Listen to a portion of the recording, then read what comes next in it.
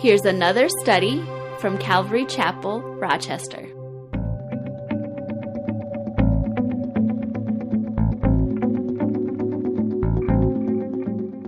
Okay, so we are in Daniel. We're continuing our study through Daniel, and we're in Daniel chapter 10. So if you guys want to turn in your Bibles to Daniel chapter 10. Now, Daniel chapter 10, we're kind of winding to the end of it. Daniel chapter 10 through chapter 12 is basically the fourth vision, and it's the final vision that Daniel received. And we're not going to get through the whole one, of course, today. We'll just take a portion of it today. But we'll start here with chapter 10, verse 1. It says, "In the third year of Cyrus, king of Persia, a message was revealed to Daniel, whose name was Belteshazzar. The message was true, but the appointed time was long. And he understood the message and had understanding of the vision. In those days I, Daniel, was mourning 3 full weeks. I ate no pleasant food, no meat or wine came into my mouth. Nor did I anoint myself at all till the 3 whole weeks were fulfilled. Now on the 24th day of the first month, as I was by the side of the great river, that is, the Tigris, I lifted up my eyes and looked, and behold, a certain man clothed in linen, whose waist was girded with gold of Uphaz. His body was like beryl." Lost my place here. Oh, there we go. "His body was like beryl, his face like the appearance of lightning, his eyes like torches of fire, his arms and feet like burnished bronze in color, and the sound of his words like the voice of a multitude. And I, Daniel, alone saw the vision, for the men who were with me did not see the vision, but a great terror fell upon them, so that they fled to hide themselves. Therefore I was left alone when I saw this great vision, and no strength remained in me, for my vigor was turned to frailty in me, and I retained no strength. Yet I heard the sound of his words, and while I heard the sound of his words, I was in a deep sleep on my face, with my face to the ground." So we're told here, the beginning, this vision, the timing of this vision was the third year of Cyrus, king of Persia. I've seen 2 different dates for that, and they're pretty close. One is 534 BC, and the other is 536 BC. And so you can take your pick, whatever you want. It's with 2 years apart from each other. But that was the third year of Cyrus, the king of Persia, when this takes place.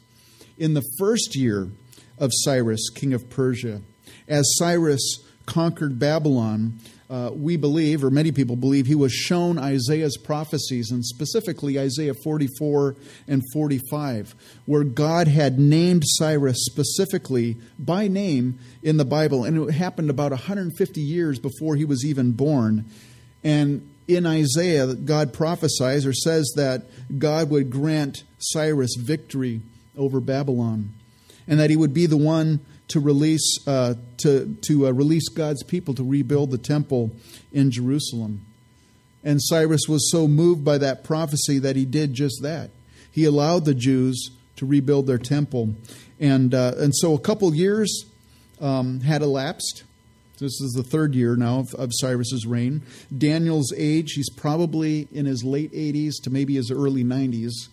And either he was too old himself to go up to Jerusalem with the rest of the pilgrims. I call them pilgrims because they were going basically into a frontier land. I mean, 70 years, the place had sat, basically sat desolate. There were probably tribal people in the area, but it was like a frontier all over again. And so either he was too old to make the trip to Jerusalem, or maybe Daniel himself felt, I'm more useful here for God in Babylon, because he was high up in the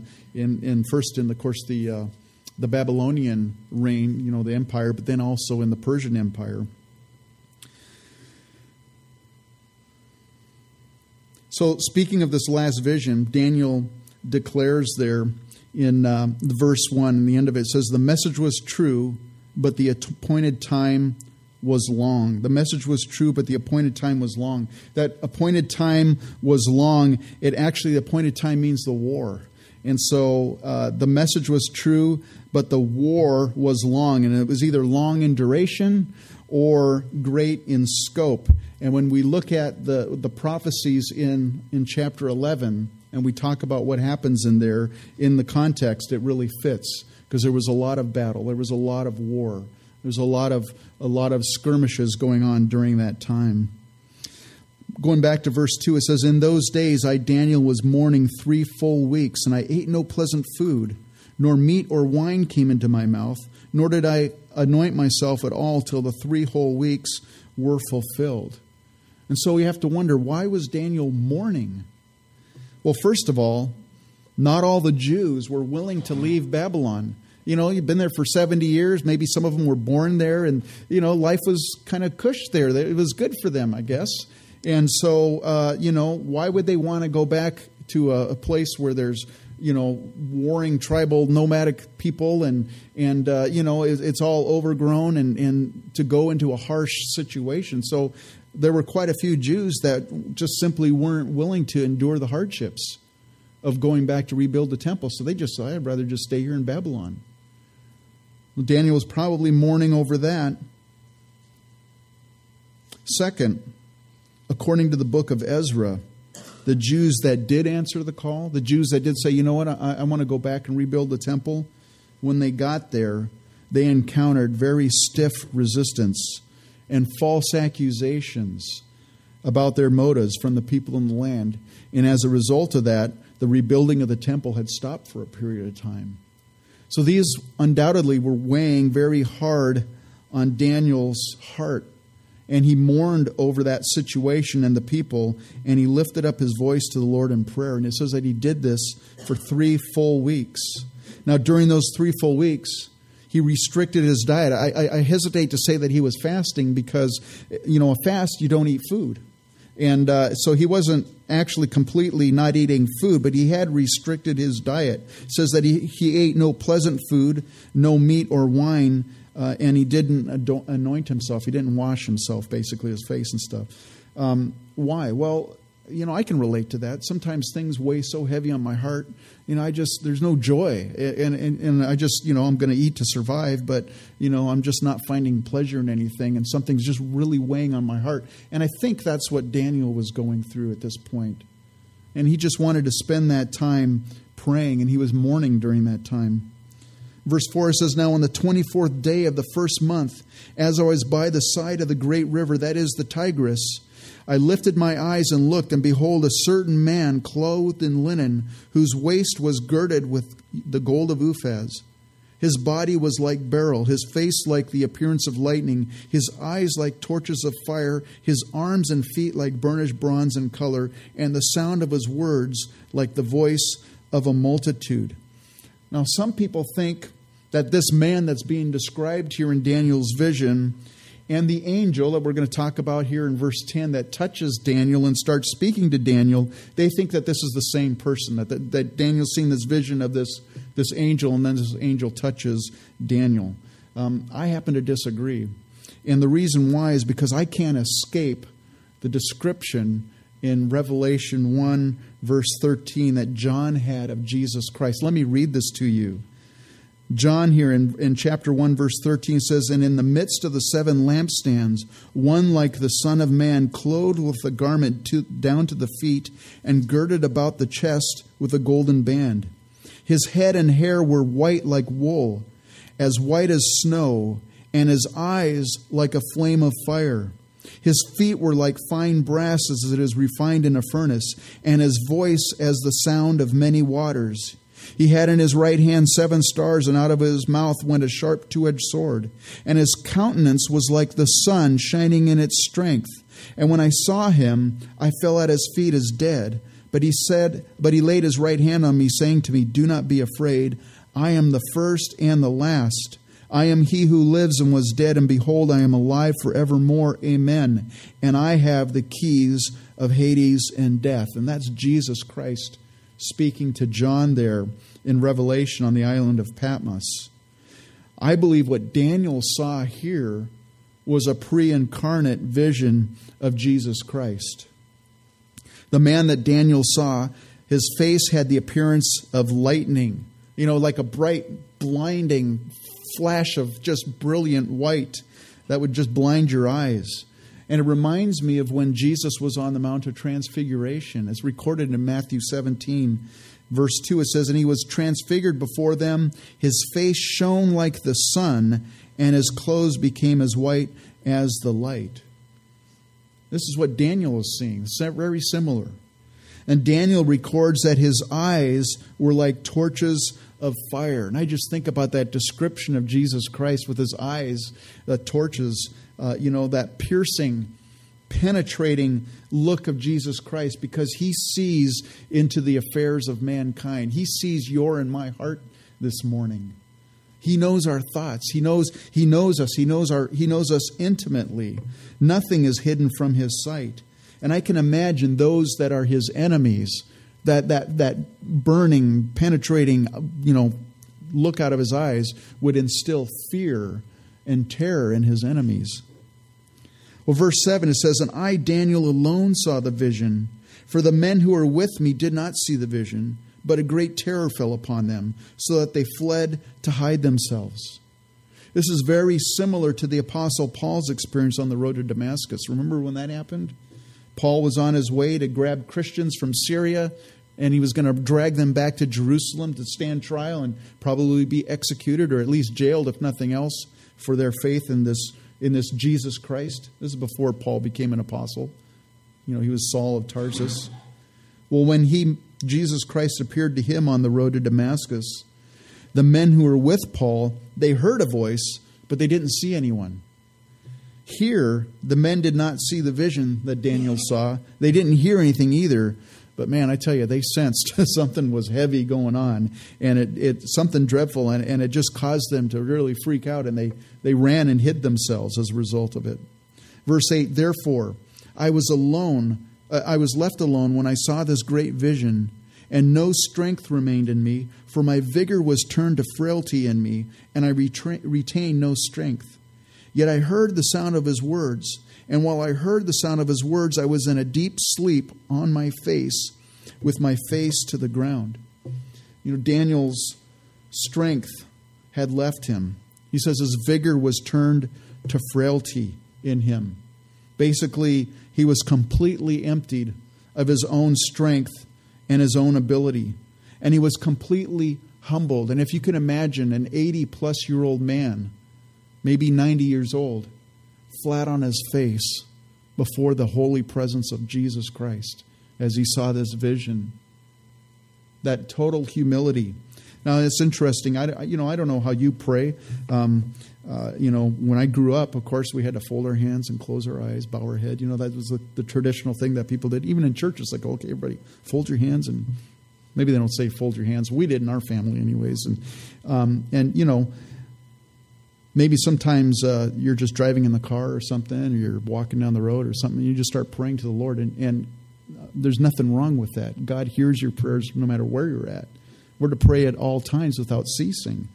And so you can't be on your face all the times without ceasing. You're living your life. And God knows that. And yet, sometimes I look at the people who are Muslim, and, they pray, 5 times a day? They get, and you see them, they're down on the ground, bent down on the ground. And sometimes, and I've seen that before, and I go, man, I wonder why Christians don't do that very often, And of course, for them, they're doing it in hopes of gaining some kind of favor with Allah, right?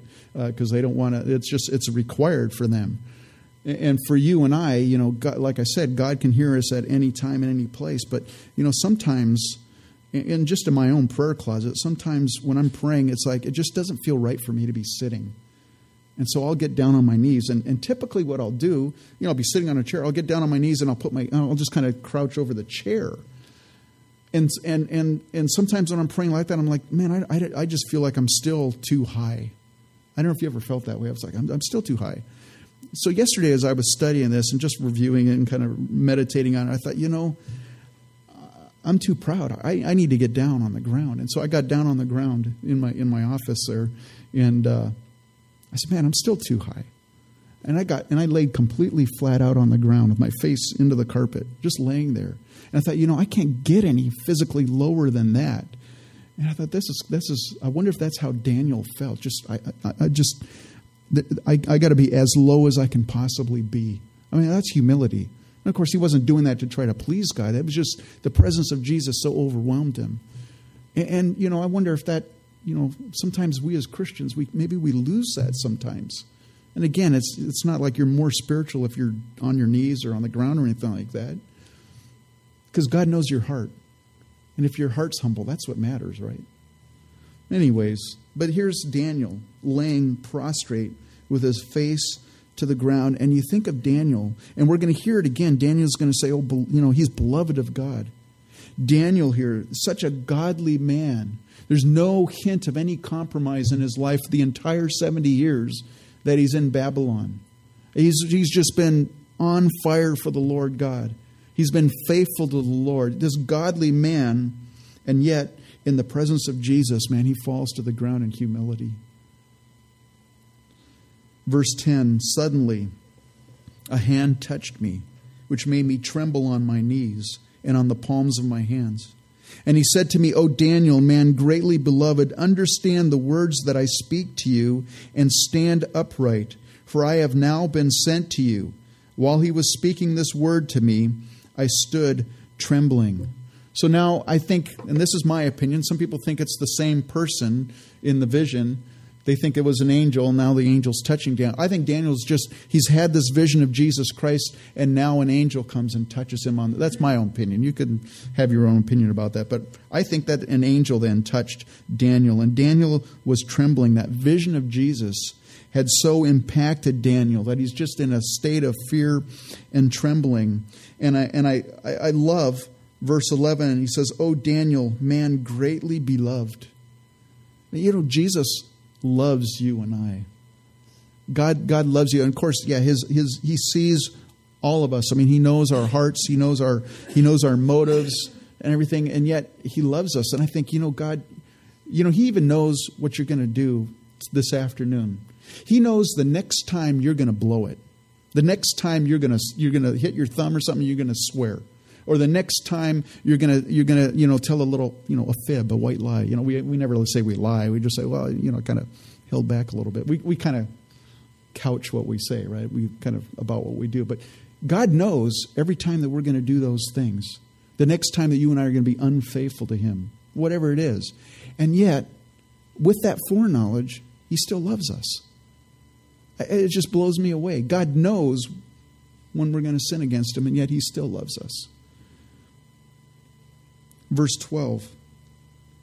Then he said to me, do not fear, Daniel, for from the first day that you set your heart to understand and to humble yourself before your God, your words were heard, and I have come because of your words. The moment Daniel set his heart to understand, the angel says, the moment that he set his heart to humble himself before God, his words were heard. And God sent the angel to speak to Daniel. Sometimes when I have a difficult situation with a difficult person, a lot of times I'll be, and I know that as a believer I'm supposed to be praying for that person, so I'll start praying for him. I'll pray, Lord, just humble that person, make them see the error of their way, change their hearts, Lord. And I pray that way, and yet, here Daniel wasn't praying, oh Lord, humble the people of Israel, humble these guys. He's, Lord, I need to humble myself. And Daniel humbled himself before God. Jesus, who sees all, saw his heart. God heard his words, and God sent his angel to speak to Daniel. And we can't escape the fact that the angel was sent because of Daniel's prayers. Sometimes, and I don't know if I remember reading a study not too long ago, and you hear about them every once in a while. Studies that show that people that pray, they're emotionally more healthy, they're more stable, they're physically more healthy than those who do not. And sometimes prayer is kind of treated like, well, it's just good for you. It's like taking a daily vitamin. As long as you pray, you got. And of course, people that believe that say, well, it doesn't matter who you pray to, as long as you're doing the motion of prayer or the action of prayer. But you see, prayer is not just an exercise to make you and I feel better. When you and I pray for it's not just to, I feel better, I prayed about things. God hears, And God answers your and my prayers. He listens. His ears are tuned to your and my prayers. God answers the prayers of his people. Verse 13, it says, "But the prince of the kingdom of Persia withstood me 21 days. And behold, Michael, one of the chief princes, came to help me, for I had been left alone there with the kings of Persia." This angel that God had sent to deliver this message to Daniel, he was withstood by the prince of the kingdom of Persia. And of course, this isn't like, a man, the prince of the kingdom of Persia. The Bible says that Satan is the prince of the power of the air. In fact, Jesus in several verses calls Satan the prince of this world. But unlike God, Satan is not omnipresent. God is everywhere all the time. He's in your heart. He's in my heart. He's over in Iran in that prison cell with Pastor Abedini. He's everywhere all the time. Satan's not. Satan's not omnipresent. He can only be in one place at one time, but he does lead a third of the angels that God created, the ones that were fallen, that rebelled with him. And he does lead a large army of demons. And evidently there are demons who oversaw or control world empires, evidently, according to this scripture. And God's messenger was sent to Daniel, but he was withstood by this demonic force. It kind of gives you a glimpse into spiritual warfare. God's messenger was withstood by this demon who is basically in charge or influences the kingdom of Persia. Paul wrote in Ephesians 6:12, "For we do not wrestle against flesh and blood, but against principalities, against powers, against the rulers of the darkness of this age, against spiritual hosts of wickedness in the heavenly places." There's a warfare going on that we don't even see. Back in verse 2 and 3, it says that Daniel mourned 3 full weeks. And it keeps mentioning 3 full weeks or 3 whole weeks. He ate no pleasant food, no meat or wine came into his mouth. And he didn't anoint himself till the 3 whole weeks were fulfilled. And I was reading, I go, what's the significance of that? But then you come down to this verse 13, and it says, "But the prince of the kingdom of Persia withstood me 21 days. Hey, that's 3 weeks. All I can surmise from this is while Daniel is praying and he's mourning, and he's definitely restricted his diet, not that that's, something, we're to pray and fast. But unbeknownst to Daniel, while he's praying, there's a spiritual warfare going on. And every time you and I enter into fervent prayer, spiritual warfare is taking place. For me, and I'm sure it happens to you, I don't know if you've ever noticed this, but every time you kind of like set in your heart, I'm going to spend some time praying, and you start to set aside some time to pray, usually what happens to me, there's so many important things I need to take care of first. There's all these things. I'll pray, but I got to take care of that first. And once I get all that arranged, then I can sit down and pray.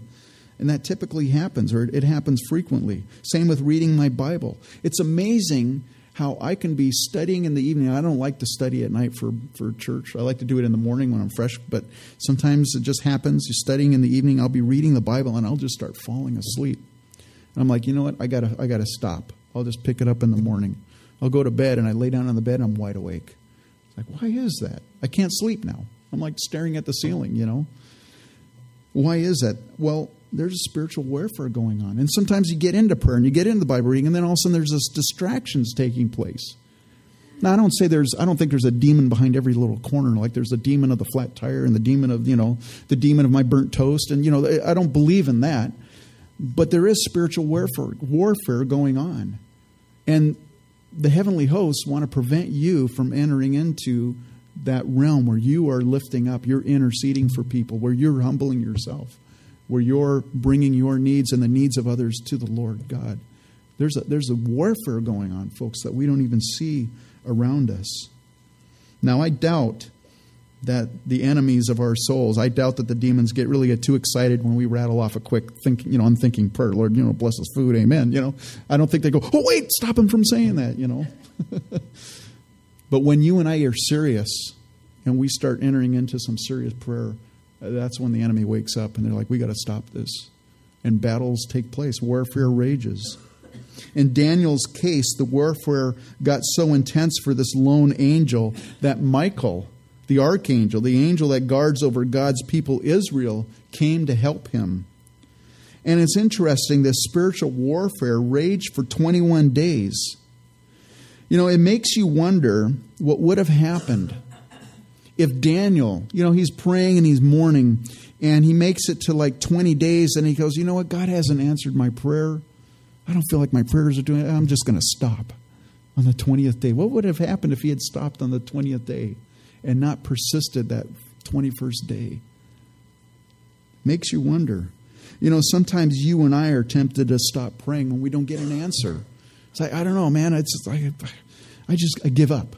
And I wonder, if we would just persevere and just press on, if that's all that matters. We just need to press on long enough for the spiritual warfare to tilt the battle, so to speak.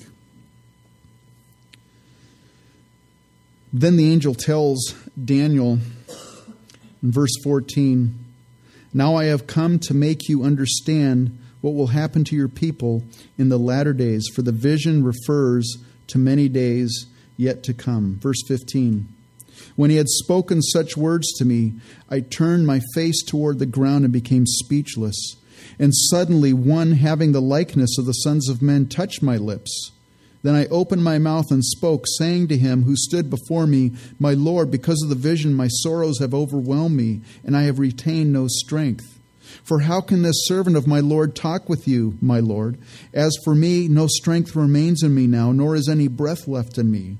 Then again, the one having the likeness of a man touched me and strengthened me. And he said, O man, greatly beloved, fear not.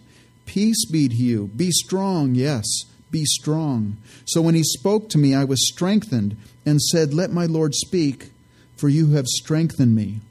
So Daniel, he's humbled. He's overwhelmed, and he's weakened by the vision. And God himself didn't touch Daniel to strengthen him. God sent an angel to touch Daniel, an intermediary to touch him and strengthen him.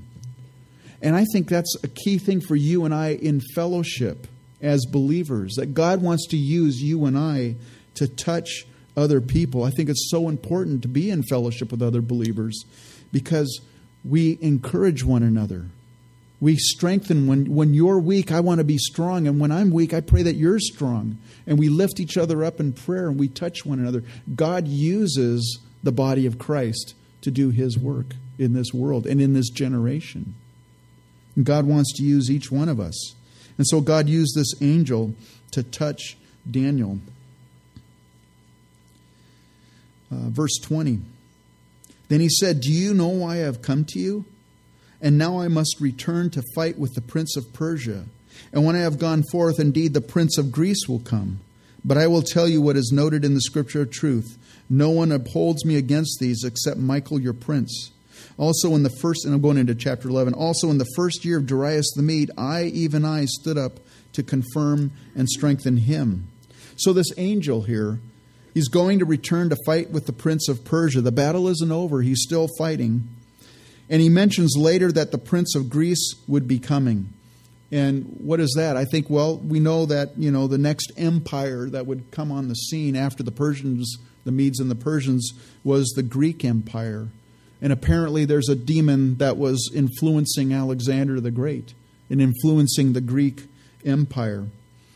And he mentions that, he says there, no one upholds me against these except Michael, your prince. And I think he's referring to the fact that Daniel is an Israelite. And Michael is the prince. He's one of his jobs is to watch over the nation of Israel. That's what I think from scriptures. And this particular angel was not only sent to strengthen Daniel, but he was also sent to confirm and strengthen Darius the Mede. I don't know if you remember Darius the Mede, but he highly respected and trusted Daniel. He was a friend to Daniel. Interesting. Verse 2. And now I will tell you the truth. Behold, 3 more kings will arise in Persia, and the 4th shall be far richer than them all. By his strength, through his riches, he shall stir up all against the realm of Greece. Then a mighty king shall arise, who shall rule with great dominion and do according to his will. And when he has arisen, his kingdom shall be broken up and divided toward the four winds of heaven, but not among his posterity, nor according to his dominion with which he ruled. For his kingdom shall be uprooted, even for others besides these. So there's 4 kings of Persia that are prophesied. Well, we know from history that they are Cambyses. I'm probably not pronouncing his name right. Cambyses, who is also known as Azarias. In Ezra 4:6 he's mentioned.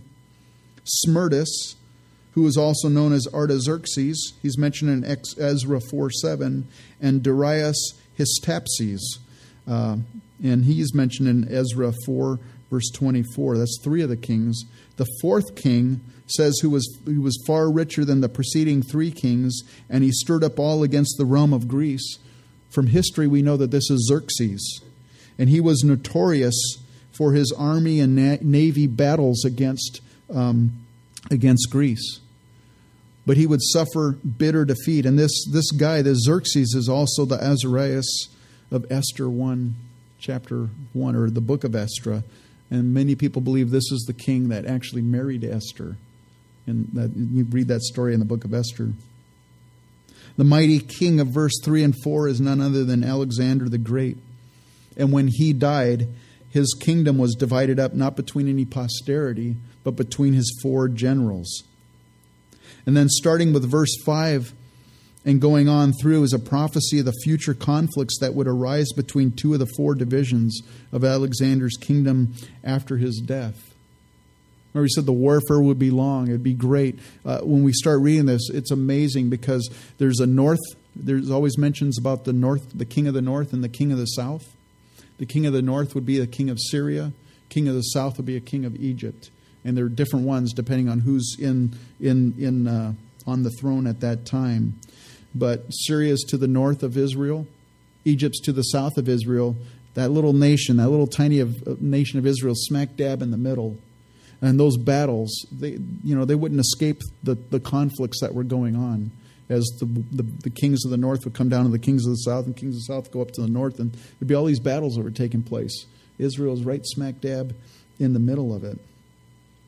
Verse 5 says, also the king of the south, so that's Egypt, the king of the south shall become strong, as well as one of his princes, and he shall gain power over him and have dominion. His dominion shall be a great dominion. And at the end of some years they shall join forces, for the daughter of the king of the south shall go to the king of the north to make an agreement, but she shall not retain the power of her authority, and neither he nor his authority shall stand, but she shall be given up with those who brought her, and with him who begot her, and with him who strengthened her in those times. But from a branch of her roots one shall arise in his place, who shall come with an army, enter the fortress of the king of the north, and deal with them and prevail. And he shall also carry their gods captive to Egypt with their princes and their precious articles of silver and gold. And he shall continue more years than the king of the north. So the king's daughter who's prophesied in verse 6 is none other than Berenice. Not that you know who Berenice is, but she was the daughter of Ptolemy II of Egypt. And in order to make an alliance between Egypt and Syria, she was married to the king of the north at that time, who was Antiochus II Theos of Syria. And Antiochus had been previously married. His former wife was Laodice, probably where you get the name Laodicea. She formed a conspiracy and assassinated both Berenice and Antiochus. And the branch of her roots mentioned in verse 7 was the brother of Berenice, who was Ptolemy Energetus. It's like the energy bunny or the whatever. He invaded Syria in revenge. So there's this battle going on, this revenge stuff going on. Verse 9. Also the king of the north shall come to the kingdom of the king of the south, but shall return to his own land. However, his son shall stir up strife and assemble a multitude of great forces, and one shall certainly come and overwhelm and pass through. Then he shall return to his fortresses and stir up strife. And the king of the south shall be moved with rage and go out and fight with him, with the king of the north, who shall muster a great multitude, but the multitude shall be given into the hand of his enemy. So the sons of the king mentioned in verse 10 were the descendants of Seleucus the second Callinicus, and one of them was Antiochus the Great, who would pass through, meaning he'd be coming through Israel on his way to Egypt. And in verse 11, the king of the south who was moved with rage is Ptolemy Philopator. Verse 12, when he has taken away the multitude, his heart will be lifted up, and he will cast down tens of thousands, but he will not prevail. For the king of the north will return and muster a multitude greater than the former, and shall certainly come at the end of some years with a great army and much equipment. Now in those times many shall rise up against the king of the south. Also violent men of your people shall exalt themselves in fulfillment of the vision, but they shall fall. So the king of the north shall come and build a siege mount and take a fortified city, and the forces of the south shall not withstand him. Even his choice troops shall have no strength to resist.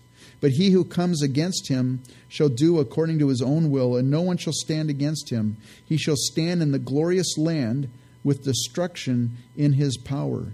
He shall also set his face to enter with the strength of his whole kingdom, and upright ones with him. Thus shall he do. And he shall give him the daughter of women to destroy it, but she shall not stand with him or be with him. After this he shall turn his face to the coastlands, and shall take many, but a ruler shall bring the reproach against them to an end, and with the reproach removed, he shall turn back on him. A lot of history there. I can't get into all of it because I don't know it myself. But in verse 15, the king of the north was Antiochus the Great. And in verse 16, mentions the glorious land, and that was Israel. And it was overran and it was devastated by these Egyptian and Syrian armies fighting over the years, back and forth and back and forth. And there's the poor Jews right there in the middle, suffering the effects of warfare. I think of, the things that go on in the Middle East right now with ISIS and all this stuff. There's all these poor, innocent people that are just caught up in warfare all around them. We are so protected here in this country. There are people that they've grown up in other places around the world that's all they've known is warfare. We've always known bombed out buildings and people getting shot in the streets and stuff. That's the normal for them. And for this period of time for Israel, that was the normal for them. There's just these battles going on, back and forth between Egypt and Syria. In verse 17, the daughter of the woman there mentioned was the first Cleopatra. And she apparently was just a child at the time. And Antiochus arranged for her to be married to a young guy by the name of Ptolemy Epiphanes. He was the son of the king of Egypt. And he was hoping, a lot of times kings do that. They kind of, in those days anyways, they would marry off their daughters trying to make these alliances with these other kingdoms. And this is what this guy apparently did. And when they were old enough to consummate the marriage, Cleopatra sided with her husband against her father. So it kind of backfired on him. In verse 18 and 19, the ruler there, it says there in verse 18, after this he shall turn his face to the coastlands and shall take many, but a ruler shall bring the reproach against them to an end. That ruler was Scipio Asiaticus. I'm glad we probably didn't study that, and I didn't study it in history, or I missed that day anyways, but he was a leader of the Roman army in Asia Minor, and he defeated Antiochus, who was, as mentioned in verse 19, killed later on. Now, verse 20 says, there shall arise in his place one who imposes taxes on the glorious kingdom, but within a few days he shall be destroyed, but not in anger or in battle. And in his place shall arise a vile person, to whom they will not give the honor of royalty, but he shall come in peaceably and seize the kingdom by intrigue. With the force of a flood they shall be swept away before him and be broken, and also the prince of the covenant. And after the league is made with him, he shall act deceitfully, for he shall come up and become strong with a small number of people. He shall enter peaceably, even into the richest places of the province, and he shall do what his fathers have not done, nor his forefathers. He shall disperse among them the plunder, spoil, and riches. He shall devise plans against the strongholds, but only for a time. He shall stir up his power and his courage against the king of the south with a great army, and the king of the south shall be stirred up to battle with a very great army and mighty army, but he shall not stand, for they shall devise plans against him. Yet those who eat of the portion of his delicacies shall destroy him. His army shall be swept away, and many shall fall down slain. Both these kings' hearts shall be bent on evil, and they shall speak lies at the same table. But it shall not prosper, for the time will be still. For the end will still be at the appointed time. While returning to his land with great riches, his heart shall be moved against the holy covenant, so he shall do damage and return to his own land. That's a lot to read there. But in verse 20, Seleucus Philopator was assassinated. He was trying to raise taxes. It's a dangerous thing to raise tax. He was trying to raise taxes to pay the Roman tribute because his father, this Roman guy, conquered him basically or beat him in a battle, and then they imposed taxes or tributes on them. And so he was killed. Well, his son was trying to raise taxes, and he was assassinated as a result. And then in verse 21, there's this mention of this vile person. And we studied about him back in chapter 8. And this vile person is Antiochus Epiphanes. And he was the second son of Antiochus the Great. The son of Seleucus, the guy who was assassinated for raising taxes, was actually next in line for the throne of Syria. But his uncle, this Antiochus Epiphanes, usurped the throne by trickery. The guy was devious. And anyways, he got the throne. Verse 29. At the appointed time he shall return and go toward the south, but it shall not be like the former or the latter. For ships from Cyprus shall come against him. Therefore he shall be grieved and return in rage against the holy covenant and do damage. So he shall return and show regard for those who forsake the holy covenant. And forces shall be mustered by him, and they shall defile the sanctuary fortress. Then they shall take away the daily sacrifices and place there the abomination of desolation. So now in verse 29, Antiochus Epiphanes, he had already carried out this successful invasion of Egypt, and it's described in verse 25. Well, in verse 29, he decides he's going to go again and attack Egypt. But this time, the Romans, they're steadily gaining power. They'll be, sooner or later, they'll be the world empire. But at this time, they were starting to gain power, and they repelled Antiochus Epiphanes in this battle as he was trying to attack Egypt. And he was, on his return back from that battle, he turned his anger towards the Jews and the temple. And he vented his anger on them, and he tried to wipe out the Jewish religion. He went in there, he desecrated the temple, he slaughtered a pig on the altar, and he erected a statue of Zeus in the temple. That was that Antiochus Epiphanes. And he was a type or a picture of the coming Antichrist. In Matthew 24:15, the apostles are asking, Jesus, what are going to be the signs of the end times? And Jesus starts telling them what it's going to be about. And he talks about the abomination of desolation. When you see the abomination of desolation, and Jesus, when he was alive on the earth, that was after Antiochus Epiphanes. And so Jesus wasn't referring to Antiochus Epiphanes, but to another ruler who was going to be like Antiochus Epiphanes. And so Antiochus Epiphanes was basically a picture or a type of a future coming world ruler who would be on the scene before Jesus Christ's second coming. Verse 32, it says, "Those who do wickedly against the covenant he shall corrupt with flattery."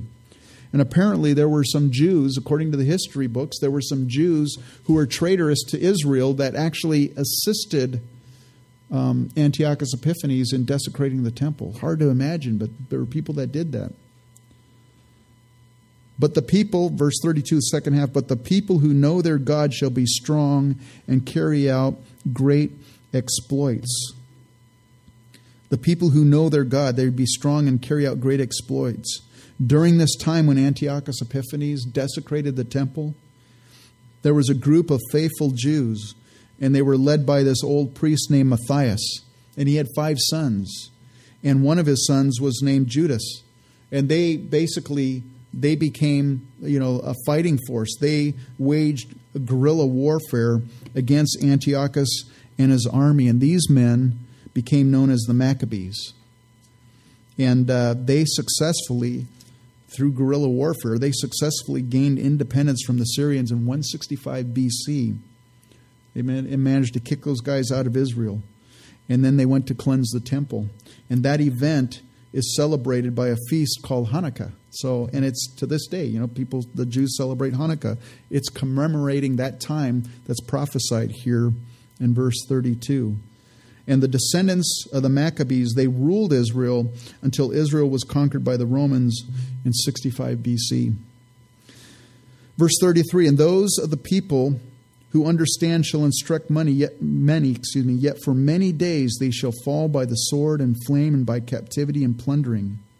Now when they fall, they shall be aided with a little help, but many shall join with them by intrigue. And some of those of understanding shall fall to refine them, purify them, and to make them white until the end of the time, because it is still for the appointed time.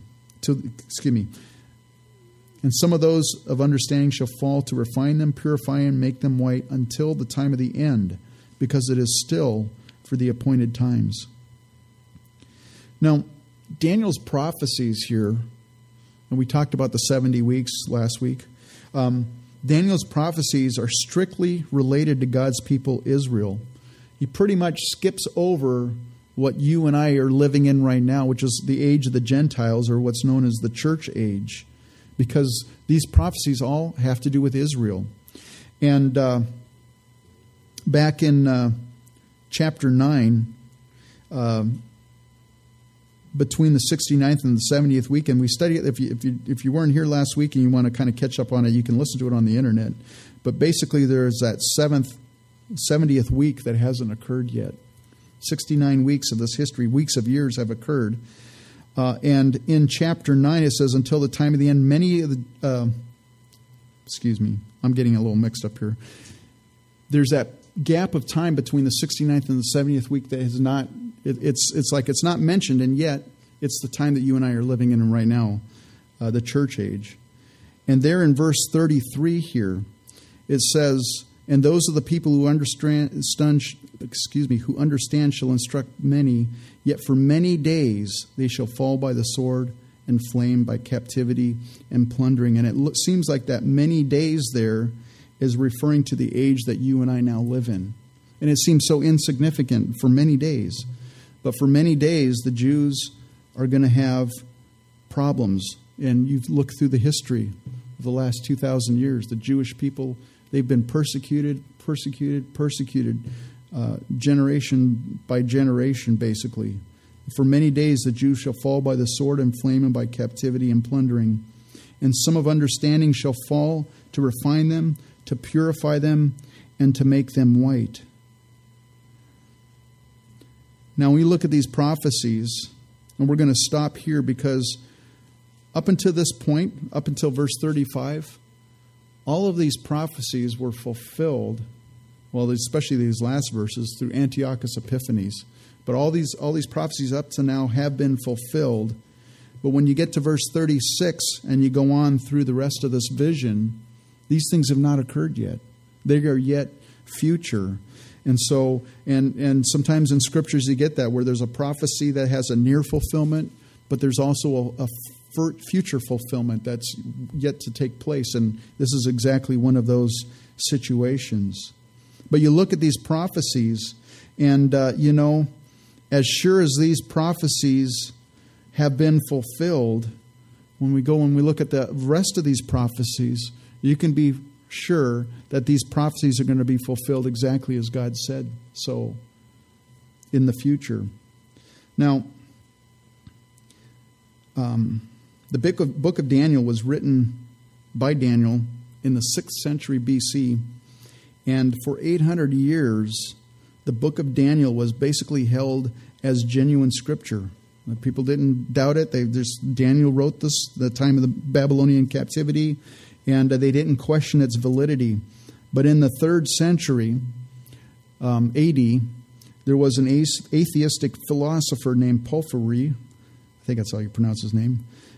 He couldn't accept, of course, because being atheistic, he couldn't accept that God existed, much less that he was an omniscient or all-knowing God. And when you go and you look at all these, and I didn't really get too deep, bring out too much of the history because I don't even know that history all that well, but this history was fulfilled exactly as written. And what stumps the liberal scholars, what stumped this Porphyry, this guy, was he said, how can this be written beforehand and be so 100% accurate to history? And so he surmised, or he concluded, that whoever wrote specifically chapter 11, but I think he felt the whole thing about all of Daniel, that this person who wrote this must have lived after the events were prophesied in chapter 11 took place. And so he claimed that Daniel was written in about 175 BC by someone during the Maccabean period. Because, they would have seen all this history up until then. They could have wrote it all out. And yet, for centuries, liberal scholars held this guy's views. Even recently, that's the same views that people have. They say Daniel couldn't have been written by Daniel because how could these things be fulfilled so literally? It had to have been written after the fact. There's no way it could have been written before because they don't accept, the fact that God sees the future and God knows the end from the beginning. Now, the interesting thing, and we're going to get into it next week, is talking about the Antichrist. And one of the signs of the last days, the Antichrist is going to stand up in the temple and declare that he's God. And you go, well, wait a minute. Even 100 years ago, there was no Israel, and there's no temple. Well, since May 4th, 1948, there's now Israel. There's no temple yet, but I tell you what, the Jews are pretty much ready. They're ready. As soon as they get the green light, they're going to build the temple, the third temple again. And it's like God, basically after 2,000 years of all these skeptics and all these liberals kind of questioning the validity of God's word, God brings Israel miraculously onto the scene. In a day, basically, Israel was born as a nation after 2,000 years of non-existence, basically. And it's like God saying, I am here. I am, and my word's true. And to reinforce that, around the same time that Israel became a nation, there was this little shepherd boy. And as a teenager, he's kind of bored. He's walking around in the foothills by the Dead Sea. And he started throwing rocks. Just kids do that, right? You throw rocks. And he's throwing rocks up into the side of this mountain, and he hears this breaking sound, like, it's like, oh, that's kind of weird. There's no houses around here. He goes up there, and here he was throwing them into this cave, and he finds these clay pots in this cave. He had busted one of them. And inside these clay pots were all these scrolls. Well, we know them today as the Dead Sea Scrolls. In fact, I think it was a year or two ago, they were on exhibit. Some of them were on exhibit here at the up in Minneapolis. God allowed a shepherd boy to stumble upon a cache of ancient scrolls in Qumran, which is, we know them as the Dead Sea Scrolls. Well, among those scrolls was a complete manuscript of the book of Daniel. And these scrolls were 100 years or hundreds of years older than the oldest copy of Daniel that had been previously in existence. And it predates the time when this guy, this Porphyry, said that, that this was written in 175 BC. The scriptures predate that. So it's impossible that this guy could have wrote it. It just ruined the guy's argument. But the interesting thing is, even to this day, the philosophers, the skeptics of the Bible, they haven't addressed that issue. What about the fact that Daniel was written back then and not recently, after the fact? No one's addressed that. Of course, to address that means, of course, you have to acknowledge a lot of other things then too, right? That God exists and that God sees the end from the beginning. In Isaiah 46:8, God says this, "Remember this and show yourselves men. Recall to mind, O you transgressors. Remember the former things of old, for I am God and there is no other. I am God and there is none like me, declaring the end from the beginning and from ancient times things that are not yet done, saying, my counsel shall stand and I will do all my pleasure." God sees the future. He knows the future. God guides the future. God knows your future. God sees you. God's guiding your future as well. He who began a good work in you, he's going to complete that in you. I want to encourage you. Sometimes we get discouraged as Christians, go, man, I've blown it again and again and again. It's like I can never get my act together. Well, Jesus Christ, who birthed life in you, new birth, he's going to complete what he's finished in you as you submit to him, as you surrender to him. In 2 Timothy, and I want to close with this, in 2 Timothy, Paul writes this in chapter 3, verse 16 and 17. He says, all Scripture is given by inspiration of God and is profitable for doctrine, for reproof, for correction, for instruction in righteousness, that the man of God may be complete, thoroughly equipped for every good work. So as we, these Scriptures, they're not just history for us to read, but we can learn from it. We can apply it into our lives. And I look back at Daniel, and here's Daniel, a man who humbled himself before God. He set his heart to understand, and he prayed. And he got on his knees, he was praying, and God answered his prayers. And there was warfare that was going on. I want to encourage you, the same for you and I. God sees your heart. You and I, when you and I get into serious prayer, there's warfare that takes place. But God hears your prayers, and God answers your prayers. So I want to encourage you with that this morning. Why don't you stand up?